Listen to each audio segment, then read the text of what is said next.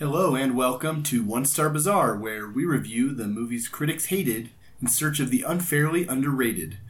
In honor of the 4th of July, we're tackling our second sequel of the season and reviewing Independence Day Resurgence. Yeah! Independence Day, the original, blew critics and audiences away in 1996. Let's see how this new chapter fares 20 years later.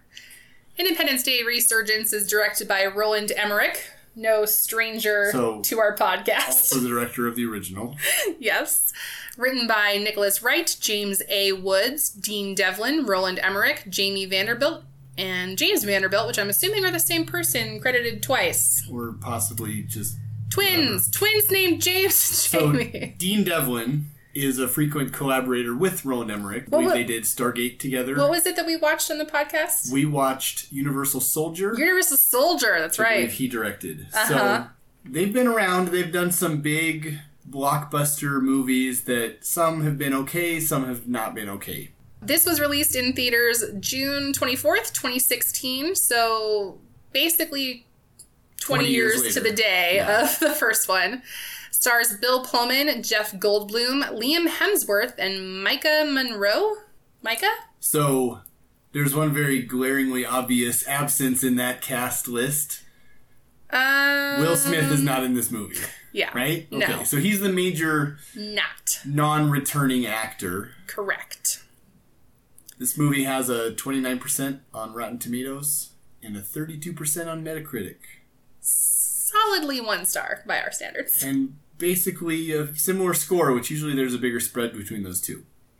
So this movie can be described with the following synopsis. We always knew they were coming back. Using recovered alien technology, the nations of Earth have collaborated on an immense defense program to protect the planet. Protect the planet! But nothing can prepare us for the aliens' advanced and unprecedented force. Oh, they didn't have an advanced... Whatever. Only the ingenuity of a few brave men and women can bring our world back from the brink of extinction.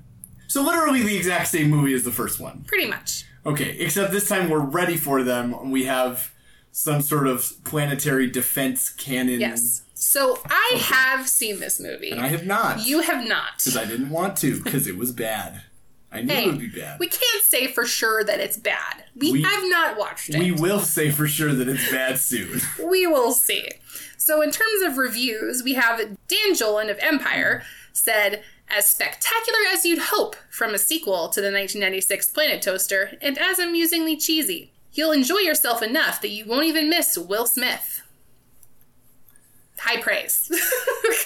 Kenneth Turin of the Los Angeles Times said, both impossible to take seriously or seriously dislike.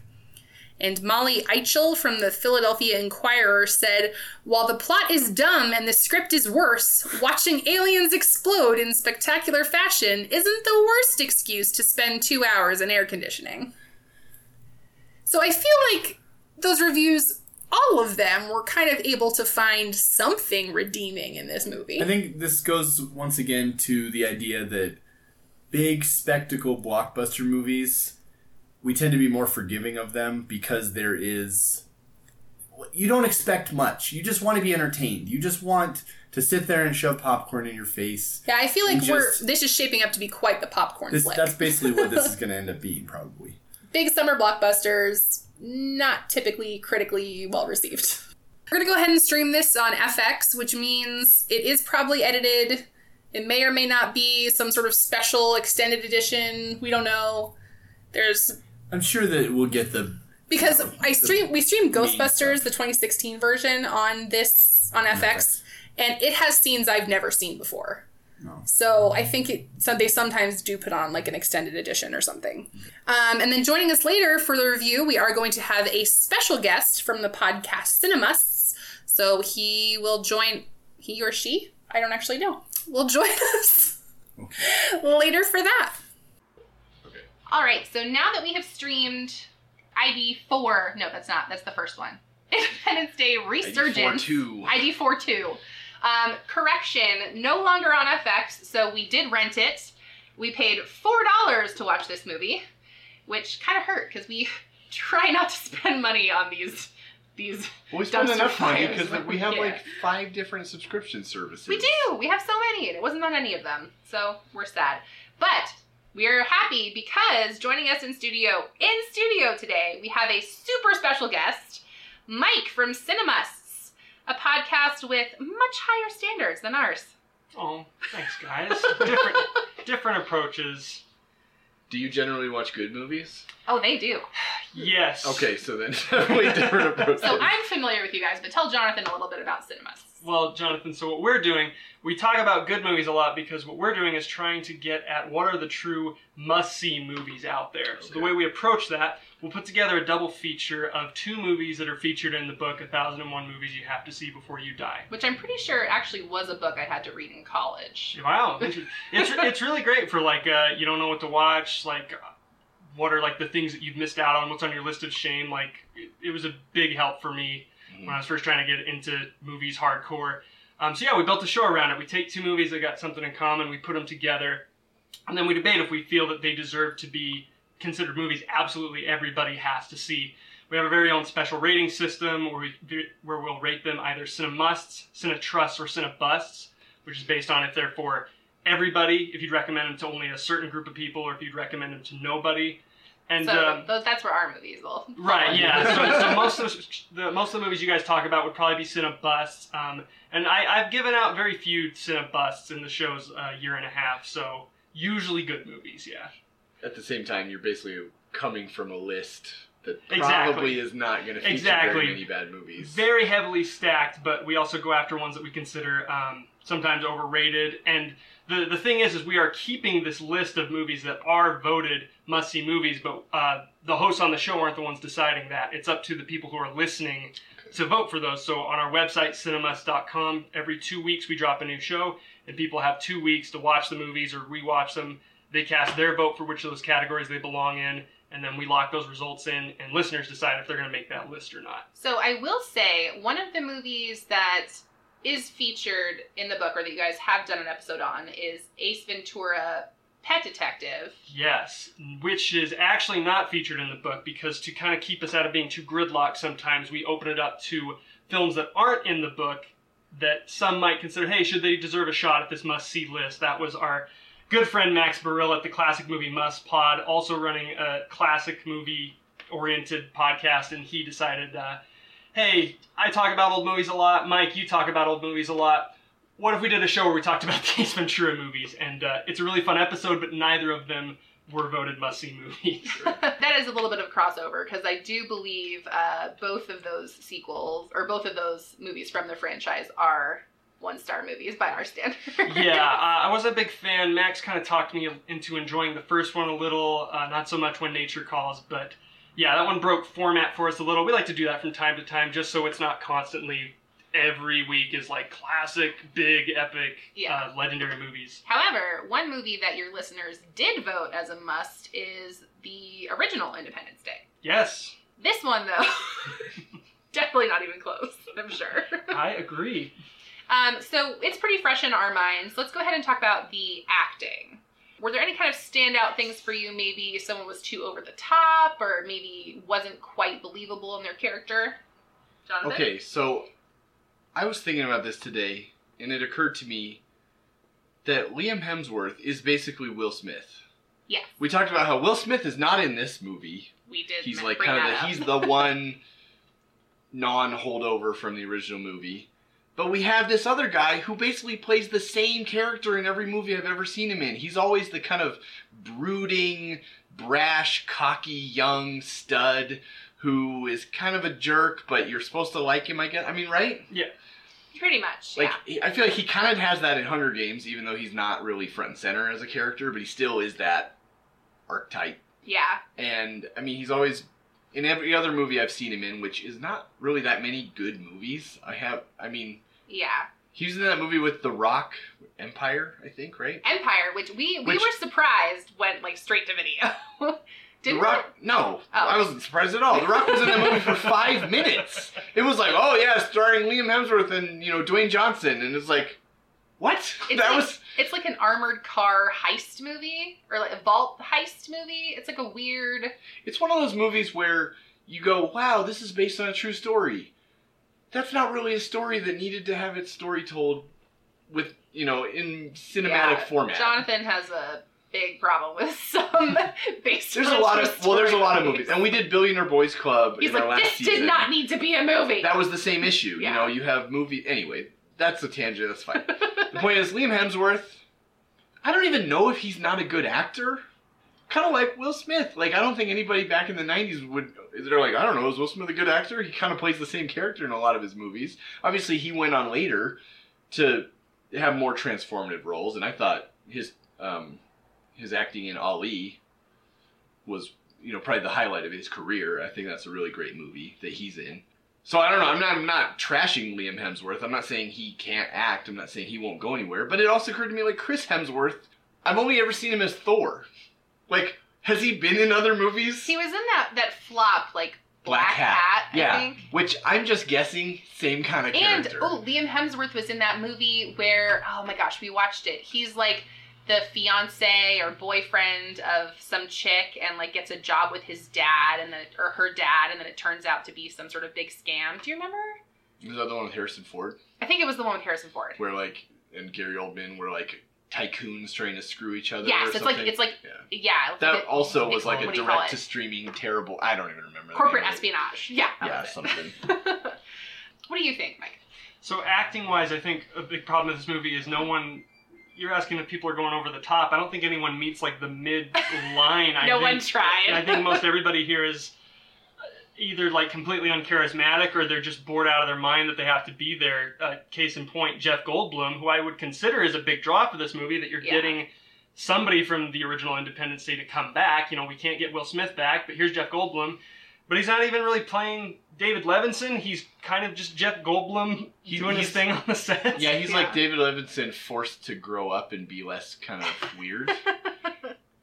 I mean, and that kind of is his character, but I can definitely see how that's... I think he's more weird than he is in the original Independence Day. I at least get a feel for him in the original. He's this loser MIT dropout, has these hippie illusions of saving the world through recycling, and finally gets to see his value realized. He can crack the alien code. He can save the world for real, and now for some reason he's like in charge of the UN task force, right? Or whatever.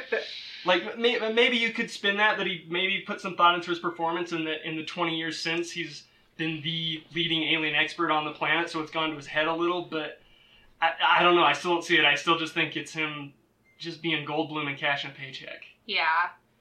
So back to what you guys were saying about the he's now like the leading alien expert and in charge of whatever the heck. I don't know if it's that it doesn't make sense. It's just that it is definitely jarring because he's kind of not the same. Well, I mean, it's 20 years later. Like, who's the same person 20 years later? True.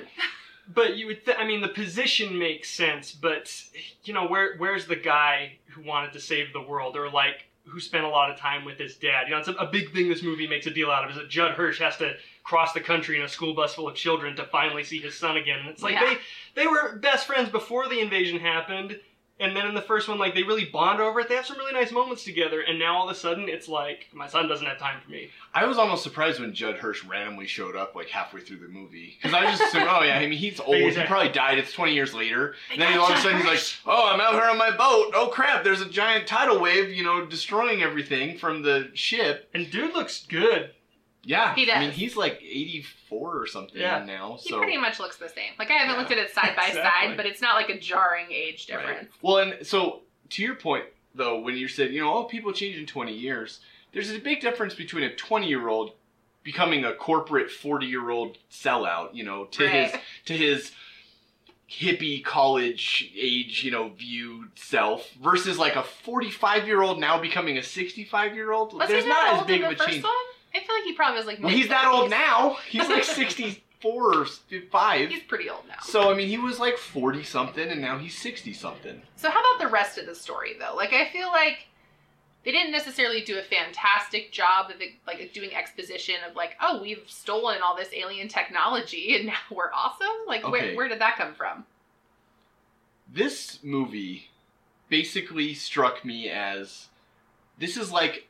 Somebody took a fan fiction of Independence Day and said, let's make that a sequel. That's honestly what it seems like. It's ridiculous. It doesn't have the same tone Because it's like, oh yeah, now we have all this technology, and oh, we're gonna, the aliens come back, and for some reason we have to do the... And we always knew they were coming back. We always have to do the aliens thing, where now there's a huge queen to up the ante, so that the aliens seem more crazy and powerful. And it's just so over the top. And there were so many characters in this movie. I don't understand why they couldn't have streamlined and why some was, of like, these the roles. French chick there? Was she French? Charlotte Gainsbourg? Is that her name? Jeff Goldblum's love interest? Yeah. Yeah. Like, why was she there? Why? No, Great I know. question. Why was she there? Why did we have the African warlord dude? Why did we have... He was awesome. Okay, he was That's awesome. why he was there. I'm not saying he wasn't awesome. Wasted. But yeah, exactly. Why did we have the John Oliver looking accountant following him around being all like, oh, I want to be a badass to be fair, like you? You laughed at his lines. I I'm mean, gonna call you out. okay, fine. You thought he was funny. And I scooted an inch further. because I kept basically... I was basically like, yeah, you go, John Oliver. Like, way to step up and kill some Okay, aliens. here's my question. So, we've watched a couple movies now that are sequels that have the same director and the same writers. We had it with Highlander The Quickening, we had it with Super Troopers, and now we have it with Independence Day 2. Okay. How do they go so wrong? Like, yes. Mike. So... Tagging in. The big problem here is if you look at the team of Roland Emmerich and Dean Devlin, they haven't done anything good since the first Independence Day. And I taught on the Cinemas episode about Independence Day. It was a big fight, but it was a lot of fun. I loved the first Independence Day, so I went to bat for it. I think that movie is kind of an accidental masterpiece. Yeah. that a lot of it is very cynically designed to be they designed it to be a hit, so it plays into so much jingoism and patriotism, and it hits all the right beats, but they somehow got like the right cast, they gave them enough character moments. They've never touched it since. They immediately go into the 98 Godzilla, which is a piece of shit. Am I allowed to swear? No. Well, which is piece of garbage. Which is a piece of garbage. And from there, like, Day After Tomorrow is fine, but like White House Down, 2012, like how dare you besmirch White House Down? They're just really bad. So these guys, like, they couldn't repeat their own success like right out of the gate. And you give them 20 years. Yeah.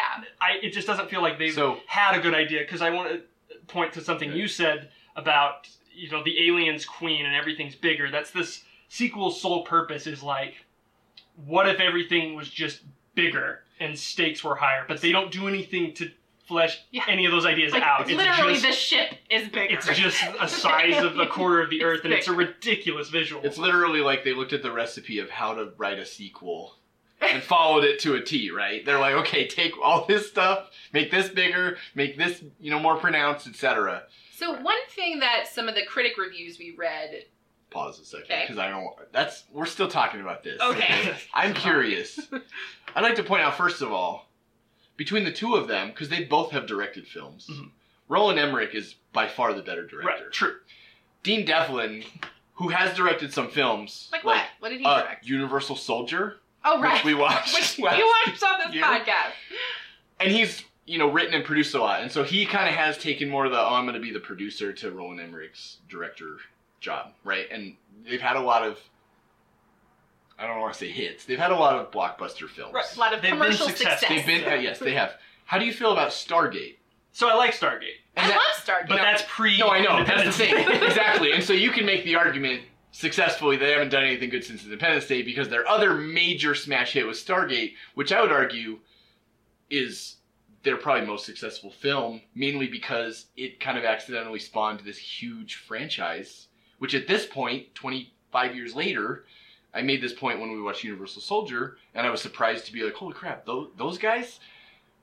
Stargate was a weird movie, but it was kind of cool, and it was definitely, it was, a cool sci-fi film with a cool idea, and the science in it made sense in a weird way. Like, we don't understand how interdimensional, whatever, travel would work, and so you can kind of have it's magic, and it works, whereas other science fiction films get really dated because you're like, oh, this is like Like Universal Soldier. Universal Soldier was like, oh, we overclocked their bodies. I don't know if you've seen it, but that's the idea. Is the super soldiers get super hot, like their body temperature goes way up, and they need to cool down with ice and stuff because their bodies are overclocked, and that's how they have the extreme strength and adrenaline to do all this stuff, which is ridiculous. It's like that's not how stuff works. So some sci-fi you look back on it and you're like, that's horrible because the science is bad. Stargate just works because you're like, well, yeah, I mean, okay, interdimensional travel, like, yeah, it's basically a magic portal to another world. That's fine because we're not going to, in 20 years, have interdimensional travel and go, this is so ridiculous, like a giant stone ring, are you kidding me? But anyway, my point is, Stargate is at this point, what, like 2 or 3 TV shows? I mean, it's up there with, like, Star Trek. Yeah. And, you know, other kind of, I mean, Battlestar Galactica. Like, it's that level of kind of nerd universe, you know, fandom mythos, you know, so anyway, so that's my long way of saying it's their most successful film. Independence Day is obviously their other most successful film, and they kind of, I mean, Day After Tomorrow was okay. A lot of people liked that one. Yeah, it's fine. Like, it's the closest they've come. And they definitely just have, you know, I think they've realized we have success by just, like, blowing stuff up and, you know, having giant disasters threaten everything. Michael Bay has such a great career. You know, that's the thing I thought during the film. How come everybody dumps on Michael Bay and says he's a hack because all he knows how to do is, like, direct giant explosion action films? And nobody's ever like, oh, Roland Emmerich, you know? I have a theory about this because I agree with you. This just brings it full circle. I'm going to beat this into the ground. I think the reason no one makes that connection is Michael Bay doesn't have a movie that's as good as Independence Day. I think Roland Emmerich has been coasting off of that for 20 years. It makes sense. So, despite the movie's flaws, like in the story and maybe the phoned-in acting, I still felt like it was pretty engaging. What did you guys think? No. Just clock down. Not into it. So to combine this with our other question that we're going to ask at the end, like, I don't hate the fact that I watched this film, but this film was completely useless to me. Like, it was just stupid. I didn't hate it. Like, it wasn't so stupid that I was like, oh my gosh, how dare they, you know, I'm not going to get on, you know, Reddit forums and, you know, talk about how they destroyed my childhood because Independence Day is this, you know, although people did say that. I'm sure they did. Although that's kind of weird because it's not like Independence Day was at the same level as like Star Wars, or Indiana Jones or whatever, you know, other movies that have kind of had that same thing. Fair. But I definitely don't ever care to watch this movie again. If it's on cable, I'm never gonna be like, oh yeah, Independence Day Resurgence. Oh yeah, okay. No, like, again, the science was dumb. I really hated the end. The very end where they're like, they want us to join the resistance and lead them, and like, we're, you know, and it's funny, you mentioned how the original is very the jingoism and the patriotism and kind of America standing in, you know, as the placeholder for planet Earth. We will lead the world even when half of it is on fire. And that's basically what they're doing, is this is basically America, except it's the human race standing in, but we all kind of know the thematic there is America, you know, can you come in and save the day and lead our, you know, teach our resistance fighters how to fight? And it's like, oh yes, you know, I mean, it's World War kind of concept of, well, now that the Americans are here, let's rush in and save the day, dun dun dun dun dun dun, you know, done. I was also super confused how if they had this world government, why every country still had their own flag, and like, there wasn't a world flag anywhere. We have states. Yeah, but like, I don't know. It just seemed weird to me. I mean, it was definitely still very much like the UN Security Council countries, you know, the G8 or whatever. Yeah. Were still the, you know, ones that ruled the world. It's almost like this movie has a lot of little ideas like that seem cool at first. And then they do absolutely nothing with it beyond exactly mentioning that it's a thing. True. Very true. Can I change my answer to whether or not this is engaging? Yes. Because I think I might have to say yes, but in the wrong way, because I find it engaging because I just can't help myself from rewriting it and redirecting it in my head while it's happening. Yeah. So I am engaging with it just... You're trying to fix it. Reimagining, like, well, this could be something. What if you did this with it instead? And what if you didn't shoot this like this? What if it, One of the problems I had with it, too, like, while we were watching it, I was commenting about, like, this CGI. Like, it looked terrible in some of the scenes. Like, I really missed kind of the practical, like, miniature effects they used in the first one. And relying so much more on, using that computer animation, I really feel like made it look so much worse. Yeah. If there were a lot of things you wanted to correct with this movie, do you think there's anything it did well? Oh my gosh. Let me think. Let me rack my brain. Go first. One of the things I enjoyed was highlighting Brent Spiner's character. Brent Spiner. Whatever. Brent Spiner. I'm not a Trekkie. Brent Spiner.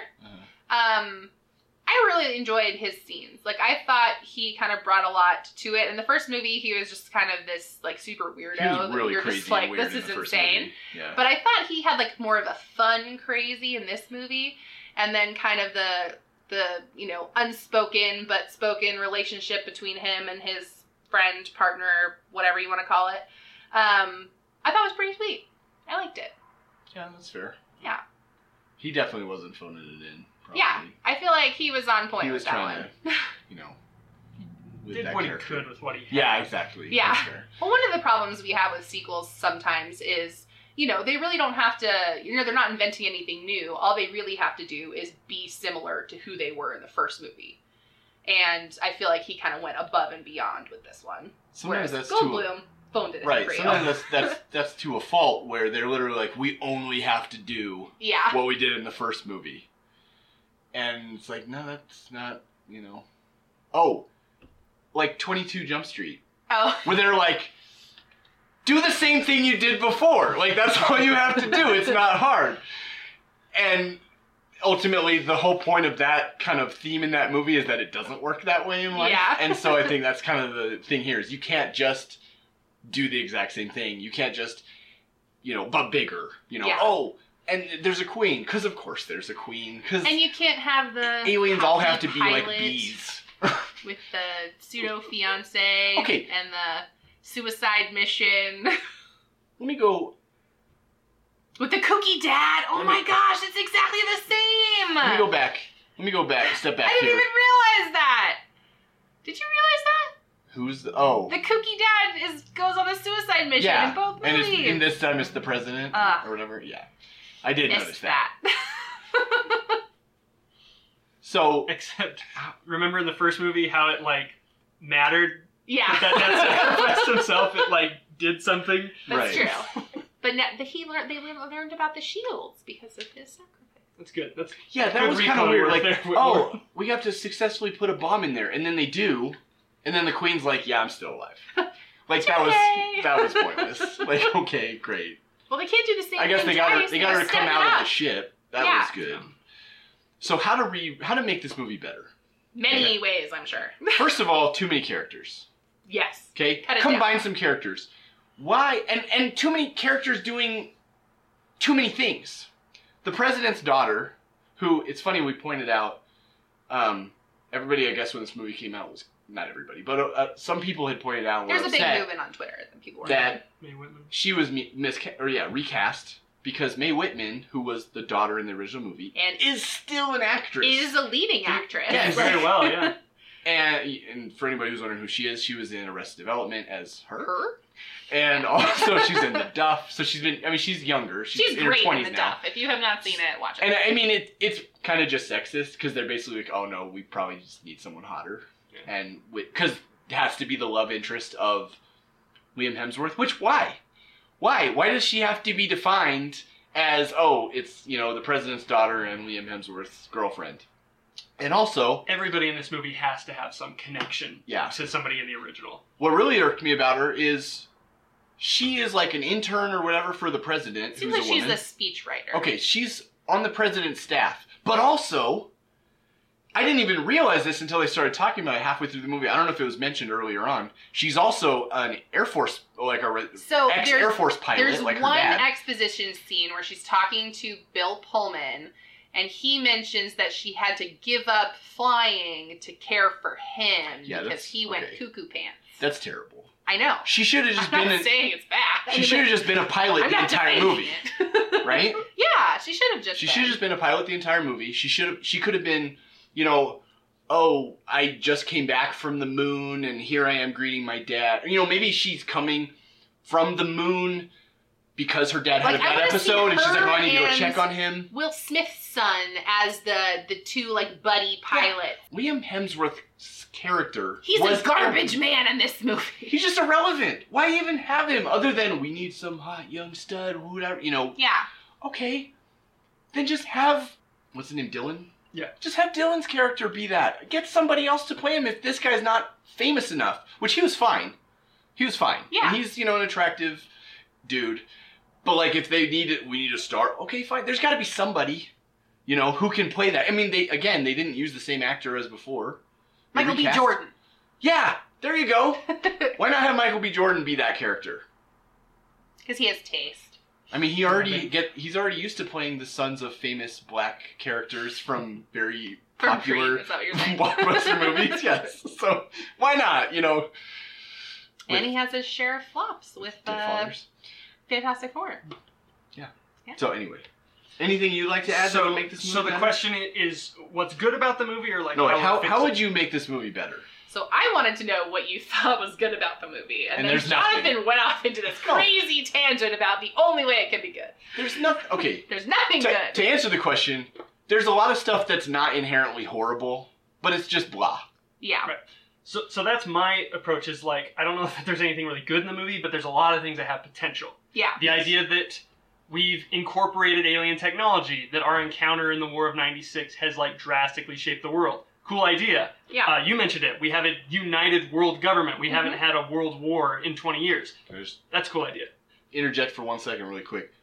At the beginning, it struck me that, again, kind of going off on that, I was like, wow, you know, the cool thing about this is they have all their world building kind of done for them. And so they can just go from there. You're not going to go into this going, well, I need 30 minutes to figure out what's going on in this futuristic Earth. No, you just... The first movie, you know that? Okay, yeah. Okay, well, you know, now we have that technology. But they do have that voiceover thing in the beginning that you hate. When they do, like, all the voiceover exposition in, like, the first 2 minutes of the movie. That's this whole movie. Like, here's 2 sentences to explain. Hey, can you believe you've been in a coma for whatever? Right. He counts it in days. Which is how you missed she's a fighter pilot, because it was literally 2 sentences. Hey, since your dad died test piloting an experimental craft, how do you feel about taking off out of a hangar that's named after him? Right. Wait, was that in the movie? That's an actual line in the movie. How did I miss that? They explained why Will Smith wasn't there. No, I just saw his picture hanging on the wall, and they were like, "Your dad was a hero," and I was like, "Okay, well, he's dead." Like that, it doesn't matter how he died. No, that crap. People want Everybody knows he's a war hero, and he's one of the most famous people from the war. I mean, he is the war hero from that war. Yeah. With the aliens. So how would you build on go ahead. A couple more ideas, because the idea that after the mothership went down, there were a couple of like alien stragglers, and this African warlord had a land war with them. Yeah, for years. Cool idea. We had to round up these people and impersonate them. No, why couldn't that be half the movie? That should have been the second movie, and then apparently they planned a third movie that died because this movie was so bad. Because it ends like the worst parody of a 70s sitcom. You know what this is? It's like when people got super mad when the third or the second set of trilogies came out with Star Wars, and we missed the whole Clone War thing. Like, this movie skips over the good part about the war with the aliens and the world government and whatever. That would have been much cooler to see. So that's the thing. And then this maybe goes back to story, but like my problem with it is if you look at it in this like 3-act structure that they had in mind for this trilogy. You have the first movie, we make contact, aliens blow the crap out of us, we fight back, American resolve. This movie seems to want to go bigger, better. They beat us even worse. We still managed to push them back. But Jeff Goldblum has this line of like, I don't think the planet can withstand another attack. So now we have to take the fight to them. Yeah, okay, if you say so. I'm not a geologist, but the fact that they were like 10 feet from the molten core of the Earth isn't gonna have... There's like a giant hole halfway through the Earth. Like, so it's gonna fill up with water now? Or like, how is that? Is the entire ocean just in there now? Well, the mantle is liquid, Or at least that inner part there's of the a mantle, tiny right? bit of liquid mantle, which is why we have earthquakes and whatever. So the top part of the mantle is liquid. Yeah. And then the bottom part is more crusty. Rock, and then it's... So presumably, what would happen is some of the liquid part would fill in the hole. And I don't know. Kind of we need a geologist. We had a Roman and Greek history professor talk to us about Pompeii. We should have. What we need is to go read a Reddit post where some geologist explains about one paragraph what would it do, and that was all we need. But anyways, like to fix this stuff, I mean, flesh out any of those things we've been talking about. But also, like, this movie needs to just slow down and get smaller. Because if they want to go with this trilogy that didn't work out, like, that's cool. Like, but if this has to be like the Empire Strikes Back, the dark act where like crap gets real, we've got to care about people, which having less of them would help, and having characters we can actually get on board with. Or whatever. Just cut her out. Yeah. British but also, like, when they show up, the aliens get rid of our defenses in 10 seconds, and it's like a joke. I think it's supposed to be the sequence that makes you feel like, oh my gosh, like there's so much more superpower than we could have imagined. We're in real trouble. And, you know, when they blow out like our entire satellite defense gun system, it's a freaking joke because it is gone in a blip. Like, well, and the other thing is, we essentially only win in this fight because of the Deus Ex Machina of this, you know, first contact resistance, you know, alien ship coming to us and saying, oh, you know, we're your friends, and what, you know, a lot of us have been destroyed by these aliens.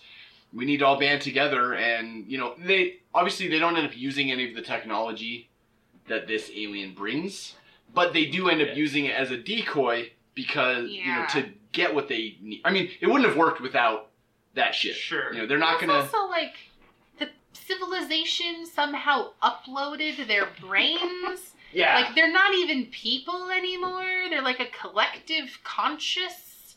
Like... I mean, that happens in sci-fi. Yeah, but like... There's like a Doctor Who episode like that. Why? Yeah. Makes it really hard to feel for it when it's like, my entire race has been the victim of genocide. I mean, I will say one of the best things about, like, the video game Portal is the little AI thing, GLaDOS. Mm-hmm. And, like, I guess they could have tried that with this, like, make it like a more entertaining, interesting ball of But you're treating it like a character, and it's not a character. Yeah. But it's a plot to make device. It a character, though. Like, it talks and... Yeah, and it's like, oh, you primitive humans. Like, we're so much better than you. It's also the just worst design. Like, it drives me. It looks like something out of a Douglas Adams novel. It's like Marvin's head. It is Marvin's head. Every freaking time. Like, you can't be serious. This is like the other big bad in the universe. Because, again, also a cool idea. The aliens from the first movie have been doing this everywhere, and the rest of the universe is, like, trying to fight them. Cool idea. That they blow. It just sucks at it. I don't like the fact that it's basically just a huge coincidence that both our newfound ally alien ship arrives at the same time. Okay, so here's what I inferred from the movie. Because they did not explain this, people. No explanation. My theory is, it took that long for the message or the distress signal or whatever to reach the harvest mother or whatever. Yeah. So the collective conscious aliens also intercepted that signal. And then it's a huge coincidence that they both happened to arrive at the same time. Yes, because they're clearly not near each other. Super fast. That is what happened. The movie The Ball says that I got your signal. We missed that. Oh no, I remember that part. I did not. That's why she showed up, because she got the distress signal from the ship. See, I missed that line, so I just guessed. I'm so smart. Yeah. No, but again, wherever she was and wherever the queen was, like, they just both happened to get there at the same time. Yes. Because really, if that hadn't happened, there wouldn't have been a story. But it would have been. She gets here first, you know, the ally, and is like, oh, hey, I'm your friend. And we're like, oh, cool, can you help us out? And then the queen shows up, and then we actually stand a chance. Instead of this contrived... Here's my question. Did the little alien golf ball actually help at all? Only insofar as she was the plot device of being the decoy to get the queen to come out of her... Right, but like... shell or whatever. But the ship had landed anyway. So like... Oh, I see what you're saying. Remember, so she flies... So she would not have come out of the giant ship otherwise. Yeah, her ship detaches from the big ship. I feel like they could have come up with some sort of equally ridiculous scenario that would have prompted her exit from the ship. Yeah. That would have made more sense. Yeah. Remember how we had, like, a crew of people fighting, like, in the ecosystem in the ship? Yeah. Could have been cool if they did something to drive her out. Yeah. That would have been even better. That's another thing that's a cool idea that totally dropped. Mike should have written But everything... Yeah, no. I did 5 times over when I was watching it. It is kind of ridiculous how, basically, the entire movie, everything we throw at them is just like, ha-ha, nope, ha-ha, that's not, nope, here, oh, you have bombs, or, whatever, okay, wrap them in a energy thing, boom. I would like to have seen this been some kind of war, I think. Right. Because this is the first movie, right? It's just us getting the crap kicked out of us until Jeff Goldblum comes up with the virus idea. And that works great for the first movie. Right. If we, like... There's a Hail Mary in the first movie. If we've integrated the technology, couldn't we be on, like, somewhat equal... Like, couldn't this be, like, kind of a hard fight? Yeah. Especially if we've snuck onto their ship and stolen some of their guns. If we have their technology, you'd think that we would be, like, starting to colonize other planets with it or something, or we'd have bases out. We have a base on Saturn. We have a base on Saturn. We did. Okay. Well, and it just cool idea. Boom, it's gone. That isn't even what happened shown. to it? Yeah, no, that's what should the. Or I guess on one of the moons. Not the ship Saturn, coming to the moon. It should have been the ship showing up at giant. Saturn and then being like, "What's that?" Yeah. Yeah. So we wish there was a Clone Wars equivalent of Independence Day. And that brings up an interesting point, because I kind of wonder if more franchises shouldn't try to do that, where they should say, hey, we have a really cool world. What else could be going on in this world? Yeah. Which, I mean, honestly, that's what they've done with Star Wars. Like... Right. With all the kind of offshoot offshoot things. Which is probably why it's so successful. And, I mean, they did it a little bit with Harry Potter, too. Like, here's this world. Exactly. What's going on here? Why not do that with more of these movies? Why make a direct sequel? Oh, bring everyone back, that will come, except, these guys won't be in it, so whatever. I guess their characters are dead.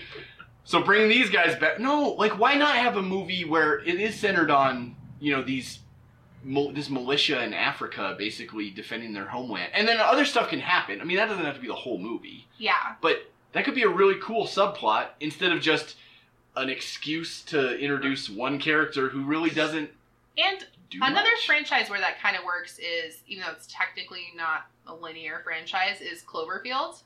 So they did that with the original movie, and then with 10 Cloverfield Lane, it's technically still the whole monster invasion, whatever thing. They didn't realize it till the end. And then the third one, people didn't really like, but it explains why there's a thing in the first Cloverfield movie. Paradox? Yes. I've seen the first of those movies, so... The original one is great. Like, I would recommend anybody watch that movie. 10 is also awesome. Yes, 10 Cloverfield Lane is... Also John Goodman? Yeah. Will forever alter your perception of John Goodman. No, John Goodman's really good. And I love Mary Elizabeth underrated. Winstead in anything she does. Yeah. Like, she was the saving grace of Final Destination 3. Like, she's the only thing that made that movie watchable. She loves the Final Destination movies. You don't understand how much I love those movies. Yes. But my other question then, I guess, is... in the world of sequels that are not as great as the first movie, there's plenty of them around, but they're... How not as great are we talking? Are we talking about this, where it's like... No, we're gonna... Hold on. Good movie to garbage movie, or are we talking about, I'm like... gonna get there. Slight stuff? Okay. So, there are some sequels that hardcore fans of the first movie refuse to say exists. Example, The Matrix. No one likes to admit that there were 2 other movies. I mean, jokingly, right? Obviously. No, some people are, legitimately serious. I joke. I mean, I'm just like... I'll be like, they didn't make any sequels? What are you talking about? No, some people are 100% I definitely saw serious about that. So, does Independence Day Resurgence fall into that group? Is it so bad it should not exist? Speaking of The Matrix, here's the weird thing about... If you were to compare The Matrix and Independence Day... The Matrix is probably a more culturally defining, transcendent movie, but Independence Day might be a better movie than The Matrix. And I only say that because I think The Matrix, I'm not saying it's overrated. I'm saying that I think it was amazing when it came out. Like, it was like, whoa, it was the kind of, it had all these cool new special effects. It had this cool sci-fi story. It was very, very fresh and original. But now that all the stuff in it has been copied so much, it kind of loses some of that originality, and so it kind of is down a couple of notches because of that, I think. So that's why I say, culturally, like, that was a defining movie. Like, if you had a movie Hall of Fame, like, kind of your list is kind of like that. The Matrix is on it. The Matrix is. Oh, it definitely is. And I have a great episode I could refer you to. Right. If you look at a Hall of Fame as, like, how do you tell the story of, like, the history of films without this film? The Matrix is definitely one of those films. But the way you kind of say Independence Day is almost an accidental masterpiece, like, Independence Day is probably a more fun, like, what a movie should be. I also like feel like it holds up better, too. Like, I feel like looking at The Matrix and watching it later, it doesn't feel as, like, CGI-wise and just the sheer look of it, it doesn't look as great as Independence Day does. Let me clarify what I'm saying. And I'll use this so in my opinion, the greatest movie ever made is Raiders of the Lost Ark. Dude, me too! Sweet. and part of that is because Raiders of the Lost Ark is like the exemplary, like, paradigm of escapist, adventure, fantasy, fun movie. Like, you want to go see a movie because you just want to have fun, escape from your life, and just be wowed. You know what I mean? It doesn't have the same weight as, like, The Godfather or, the same drama and, like, love, tension as, like, Casablanca or whatever. Sure. And it's certainly not as, like, well, probably directed and, like, cinematographically, like, transcendent as, like, Lawrence of Arabia. But it's just, like, the perfect movie, like... And so that's why I say, like, I feel like The Matrix is kind of in that camp of, like, you respect the filmmaking of it. But I think Independence Day is closer to it's just, like, that fun, escapist movie that you just want to watch. And it is, I mean, it kind of is the archetypal summer popcorn movie blockbuster from at least its generation. Mm-hmm. Anyway, so that was a weird tangent to go off on. But I guess because of that, the Matrix sequels are maybe offensive in a different way than, like, a sequel to this movie is offensive. Because with those, the Matrix was trying to be deep. Independence Day was not trying to be deep. Hmm. And so the sequels for the Matrix, like, are worse crime because they kind of undermine a lot of that philosophical depth of the Matrix, whereas this one is just stupid because it's just, you're just trying to ride kind of the coattails of your success. And one of the things critics did originally say about Independence Day when it came out was, like, the original Independence Day. Yeah, okay. Like, this is not, it's not a great movie, but it's like a big spectacle, like, entertaining movie. Mm-hmm. And I think critics a lot of the time tend to kind of crap on those movies that are just trying to be entertaining and make a lot of money in the summer. But I think Independence Day kind of surprised people with, like, how much they either liked the characters or, how much the story kind of stuck with them. I mean, everybody still quotes that Bill Pullman speech from the first movie 20 years later. But movies like The Matrix were just, such like a new, more exciting, more, I think, critically acclaimed thing because it wasn't just trying to be a big summer blockbuster. It was trying to do something innovative. Speaking of quotes, it bothered me in this movie how, I think it was Dylan, was like, basically just hijacked Will Smith's line, but that's what I call a close encounter, right? In the first one. Yeah. And he's like, how's this for a close encounter? And I was like, really? It's the family motto. He's his son. It's okay. We're also very confused about that relationship because we were like, I thought he was like his stepdad or something, but then they're like, no, he's his father. No, he's like, did they retcon this? Like, what is this? Whatever. Yeah. It's fine. So how much did you hate this movie, Mike? That's my question to you. I really hate it a lot. In case you couldn't tell, I apologize if I've gone overboard. No. Like you'd mentioned, Jonathan, like I don't get to talk about bad movies a lot. Yeah. And whereas that's all. You don't get to we just try to find the redeeming crown in these movies. I feel very deeply about movies, but most of the ones that I come to, even if like I don't like them, I still am always like, I admit like, some of this is over my head, like this isn't for me, and so it's not often I get to talk about a movie like Independence Day Resurgence that I just think is garbage and so superior to. I don't know that I jump on board with like, oh, this like shouldn't exist. As impassioned as I get, I don't believe in like that kind of entitlement of like, you ruined my childhood, or this shouldn't exist. Like, it does exist, and it's just a movie. Like, don't let it ruin your life. You can scream about it for half an hour in this lovely living room, but like, don't let it ruin your life. Yeah, and that's honestly like. The first time I saw Independence Day Resurgence was in preparation a year ago for our episode on the first one. I totally forgot about it until I knew I was coming out of this show. I watched it again and was like, oh yeah. I've seen this before. I was like, oh my gosh, this. So it was so bad you blocked it out of your memory. Yeah, so that's kind of where I'm coming from. It's like, it sucks. Everything about it's and bad. Apparently very forgettable. Yeah, so, just... That's heartwarming. Just move on. One of the things I will say, too, is like, even me with my garbage taste in movies, so I had seen it before. Jonathan hadn't seen it at all. And he was asking me questions kind of in the beginning, and I was like, I don't remember. Like, even I had kind of forgotten some of the didn't come out that long ago. And, I mean, even for me, it was pretty forgettable. But there were enough little things that I enjoyed that I didn't hate watching it. Would you watch it again? I have watched it multiple times.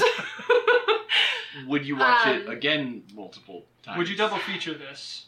No, I would not. Because it's such a letdown. Like, I feel like if you watched the first one and then you watched this, it would just leave a bad taste in your mouth. Yeah. So, I would not recommend doing that.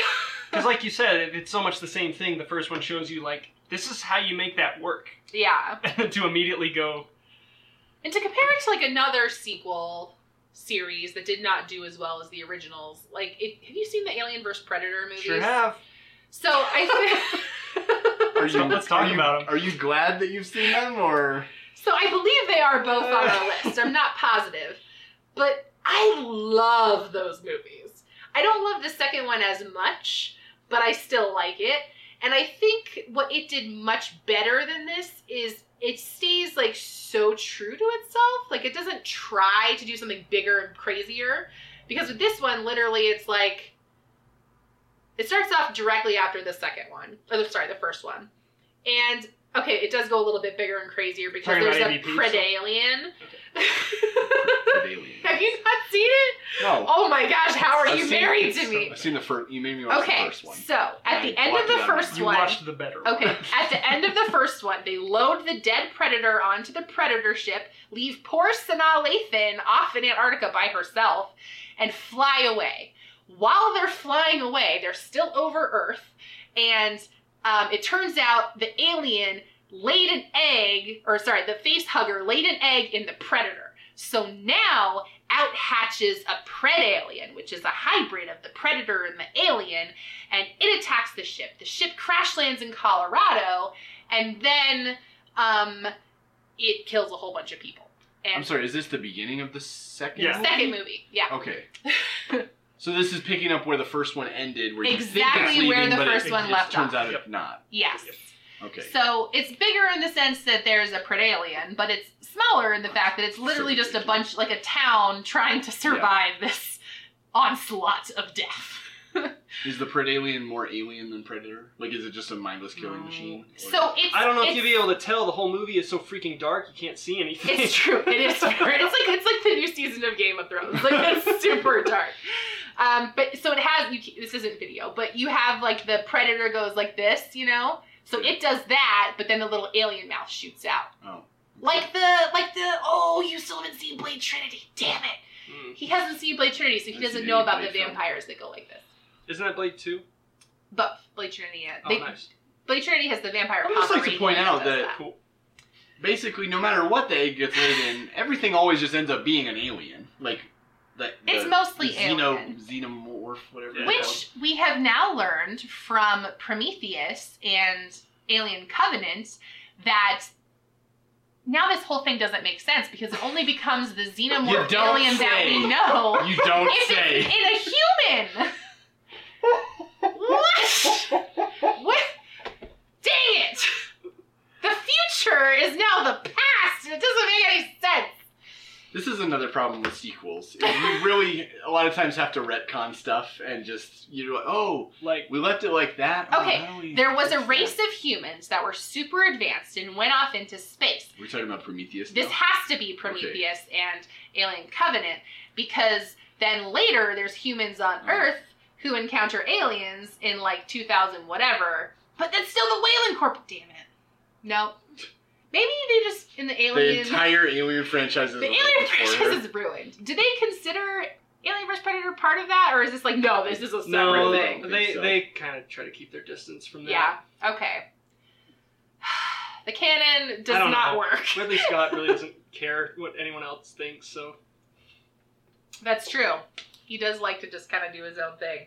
Aren't they making another one of the Covenant Prometheus He says movies? he can do 5 more if that's what people want. That's my question about people like Ridley Scott, Michael Bay, now Roland Emmerich. It seems like they have enough money that they can just do what they want. One of those things is not like the other two. Well, I'd just like to point out. Which one? Ridley Scott. It's not in the same I was going to leave it a guessing game. Ridley Scott has his fair share of garbage. Oh, for sure. For sure. M. Night Shyamalan still makes movies. So, quite honestly, no, I'm just saying. Have you seen The Visit? It's not that hard I have a question for you. to get money and make a movie. They have if you have that name brand recognition. Okay. He has not seen The Visit. Okay. I have seen The Visit. Some of his coworkers believe The Visit is a comedy. No. That's what I'm this saying! BS thing that, there's a cut that's horror and there's another cut that's I thought they were insane! It's nonsense. I was like, this movie is terrifying! There's nothing funny about it! No. I'm glad you're on my team. I don't subscribe to that theory. I think people I think who it's a know marketing film thing. know it's not a comedy. I'm curious Tell your coworkers they're dumb. Okay, I'm curious now. And Tell them I sent you. I assume a lot of this is going to get cut. Tell them now we're just kind none of it's getting cut. It's all staying in. I'm rambling. This is why. So you have some This is interesting what the facial people expressions when we subscribe bring for. up the Alien franchise. The Prometheus franchise. Yeah, that part of the Alien. Also, apparently people hate Resurrection. What? I like Resurrection more than 3. Nice. I'm making friends Damn everywhere. That hashtag hot take right there. Is it? Is it though? Is it? I don't personally have a That horse was in the race. Alien 3 is a dog alien. Yes. Yes. Faster. Yes. Dogs. Those dogs. Because dogs. Okay. Your thoughts on Prometheus and Covenant? I hate them. You hate them. I hate Okay, them. that's kind of what I figured based on your facial. You're squirming in the seat. You're just like. I didn't like Prometheus, but I liked Covenant more. Well, Covenant Covenant has was a lot of literally potential just. up front. Yeah. Covenant was them getting back to their roots of let's basically make the first movie again. Right. Yeah. Mm-hmm. You know. So here's my backup, and I'll just say it because I know it's gonna get cut.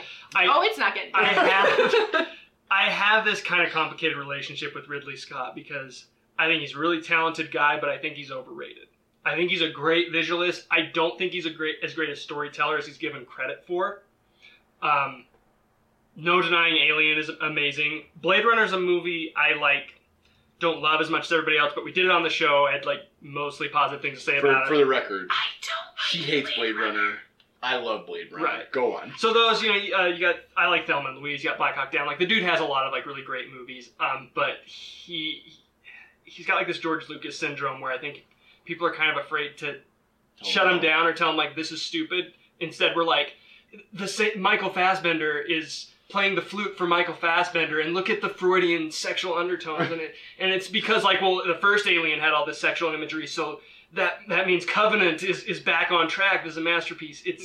It's a drawn out nonsense garbage movie that's a love letter to this character that is undoubtedly the best part of Prometheus, but the logistics of it and the very reason why does this even exist beyond just making money, because no one wants to know where the derelict ship comes from. An alien. The cool thing about Alien is what happened on this giant ship? Where's the crew? Why are there all these eggs down here? You know, if everybody loves this thing in science fiction that asks more questions than it answers, why all of a sudden this prequel's a great idea? It's like how basically, and setting aside the quality of them, just the fact that they made the Star Wars prequels at all definitely takes away some of the mystique and the mystery and the, drama and tension concerning Darth Vader's character in the original Star Wars. And so, yeah, you definitely get to the point where you keep telling more and more story, and you're like, you're really kind of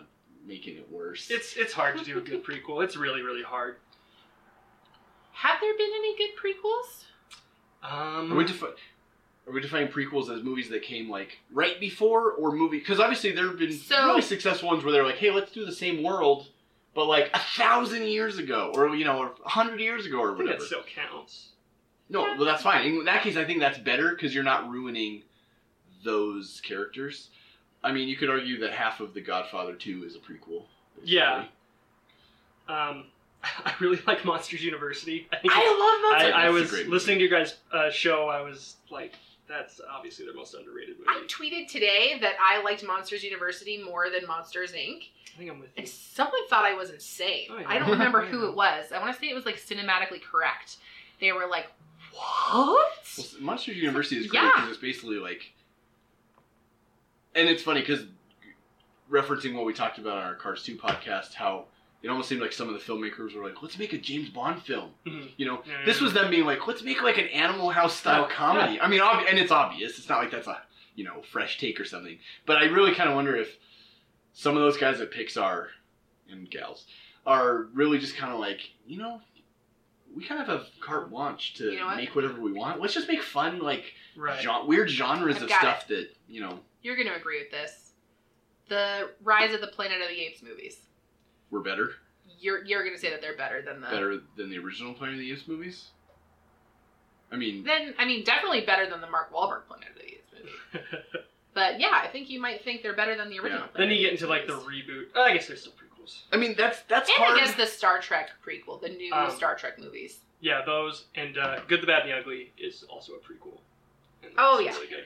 Even though it doesn't have to be. It doesn't, but he gets the poncho. No, I know, but at the same time, that's kind of a grasping straws there, This is a total sidebar, but speaking of prequels, we are debating what order we should show our children the Star Wars movies in.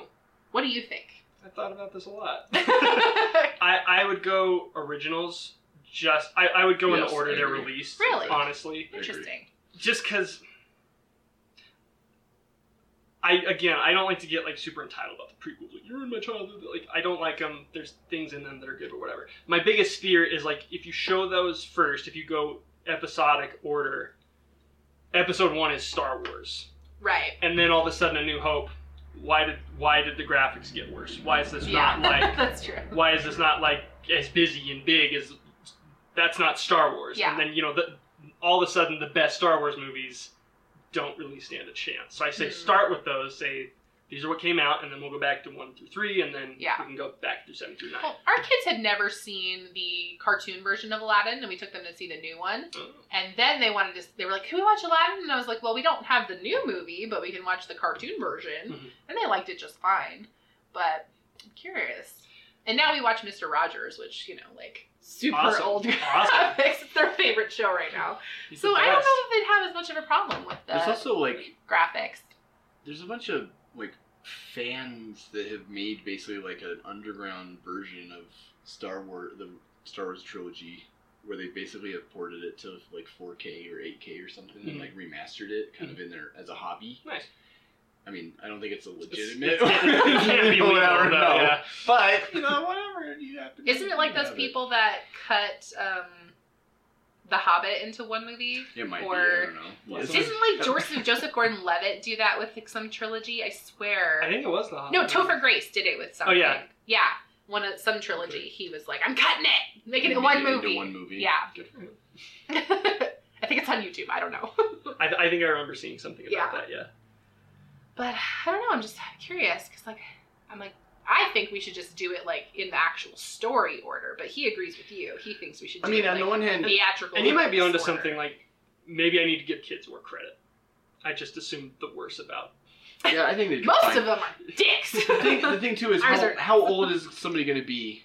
Because an 8-year-old watching it is not going to be like, what? He was his father. I mean, yeah, there are the YouTube videos. Spoilers! Jeez! Whatever. It's been 40 years. That blew my mind. Right, and so, that won't have the same depth if you already know that going in, but at the same time, like, if you're 20 and that hits you versus if you're 8, it's a lot different. Yeah. A 20-year-old's going to be like, what? Yeah. When I first saw... I don't remember when I first saw the Star Wars movies. All I remember was loving Ewoks and wishing there were more of them. So according to How I Met Your Mother, you know how old I am. You were somewhat younger. Yeah. I never liked Ewoks, and I saw Return of the Jedi when I was probably like 6 or 7 years old. So, no, I'm apparently I've always been an old man. Honestly, I wonder if it's like a girl thing. Like, girls think they're cute. No, I liked them. They were my height, and they were cool. Speeder bikes. Yes, that's true. Yeah, they just, I don't know. It's like the same reason I would never understand why somebody would think that a pet monkey is cute. I'm like, oh, that's just, They have little human things. No, I thought pet monkeys were cute, and then my dad explained that one of his frat brothers in college had a pet monkey, and all they do is throw poop everywhere. So, yeah. Wouldn't want it. Would not want it. So, to go back to Independence Day, before we got on our aliens Star Wars tangent. Yeah, I don't remember how this started. like so you don't wish you hadn't watched it, but so you didn't enjoy any minute of watching this movie. No, it just makes me angry. In case listeners can't tell, like Mike hates it. There's the nugget of a good idea every couple minutes, and then it just drops the ball and makes me upset. John, did I enjoy any part of this movie? No, I didn't hate this movie. I'm basically indifferent. It was just on, and I was like, okay, I'm watching it. I mean, it's no different than if you watch a movie that you don't want to watch because your, friend or spouse or whatever, or kid, is like, oh, let's watch. Yeah, exactly. Like, so many I have to watch movies. This, like stupid kids movie. Like, I don't hate My Little Pony, but I'm not gonna be, I don't like it. And it's like if my daughter's watching it and I'm sitting there reading Reddit, fine. If it's on, whatever. I'm not a brony, Sure. Don't care about the mythos of the Equestria or whatever, I always ask her, I'm like, so why do some have wings and some don't? And she doesn't know yet, so. Well, she's 5. Guess we're not that far in the story. It just baffles me. Is there a reason? I don't know. That's the point. I have no idea. And then I know why some don't have marks and some do have marks. I don't know that. I was not there that day. The cutie marks. Yeah. I know they're called that. How about you, Molly? Honestly, as someone who likes garbage movies, I found enough in this movie to enjoy. Of course you did. I'm not going to recommend other people watch it because I know that my taste is terrible, which is why my film major in film aesthetics and criticism did not lead to a career as a film critic. But yeah, it's fun enough, and I still would not recommend you watch it, especially in context of the first movie. Okay, here's my other question.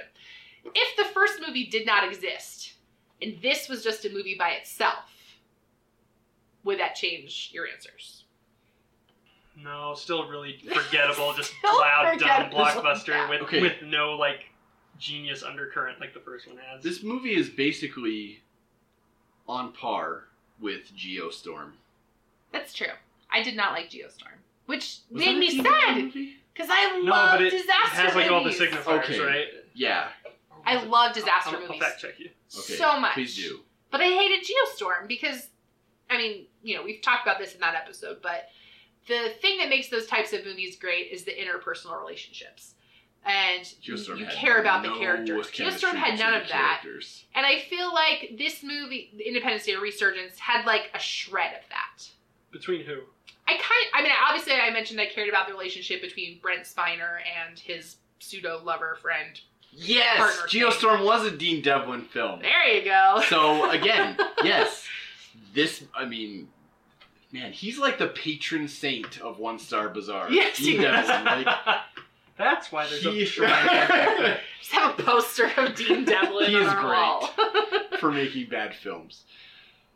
I don't think there was really very much chemistry between some of the characters, other than, I mean, definitely no like love chemistry. I mean, even with Liam Hemsworth, who is good at play. I mean, I've seen movies of his where he's good at feigning love. He's being the love interest. Being the love interest. But in this movie, he and the girl who played the daughters. And no, there was nothing. First of all, in the movie, I thought her name was Betty. Then I thought it was Patty. Then I thought it was something else. But it turns out it's Maddie? I don't know. I call her Munchkin. It's true. Munchkin was what she was in the first one. That's right. But yeah, I still don't even know what her name was. They had zero chemistry. Granted, they had like very few scenes together. They had the forced chemistry of, oh no, my boyfriend might be, I think he's dead because the moon base blew up. No. Like, that's not chemistry. Even, like, she's like standing by her father's hospital bed. Right. And like, Liam Hemsworth comes in for like 2 seconds and like holds her hand and is like, come find me? When did that happen? After the briefing? And it's like... I don't remember this at all. I don't either, actually. It was literally so much of this movie I don't remember. We watched it 2 days ago. No. In 24 hours, it's already seeping out. It's just gone. Wait, they didn't explain this. Yeah, they did. When? There was more chemistry between her and Bill Pullman. Yes. Like, as her father, I mean, I think. Yeah. How much of that is just Bill Pullman? I think that's Bill Pullman. Yeah. Exactly. I thought it was funny when he's like, I'm not saving the world, I'm saving you. When she's like, don't let my dad get in the plane because she thinks she's gonna somehow like be the one still to like do the sacrificial bombing run. I'm like, I'm sorry, lady. My fiance is dead on the mothership.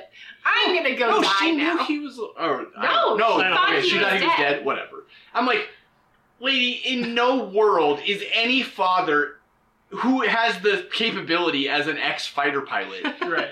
In no world is any father going to ever let his young daughter, who still has her whole life ahead of her, and he has medical problems. I mean, he's cuckoo banana. She's crazy if she thinks that he's not getting in that plane. Like, and isn't like the aide's response to like when she finds out Bill Pullman's getting in the plane like, sorry. Yes.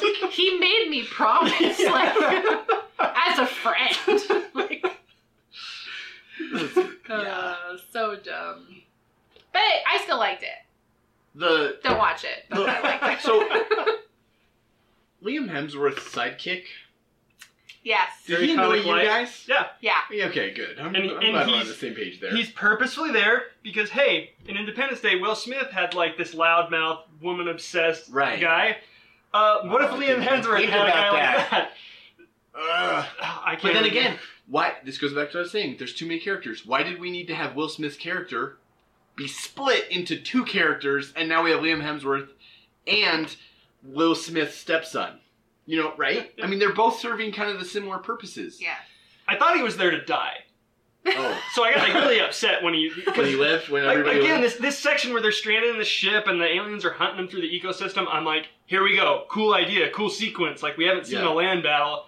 And then he pops up out of nowhere. Yeah, and then he's okay. Died off screen. I was like, yeah, where's his sacrifice to get them out of the ship or something? And then, should we kiss?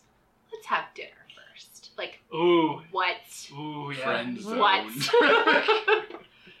No, I thought that was her being like, yeah, but like, let's go on a date. No, I mean, it like was. You. It was, but still, not like, get away from me, weirdo. Yeah.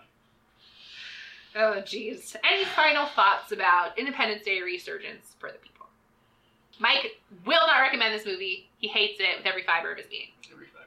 Jonathan hates it, but doesn't wish he never watched it. We'll never watch it again. I will never watch it again.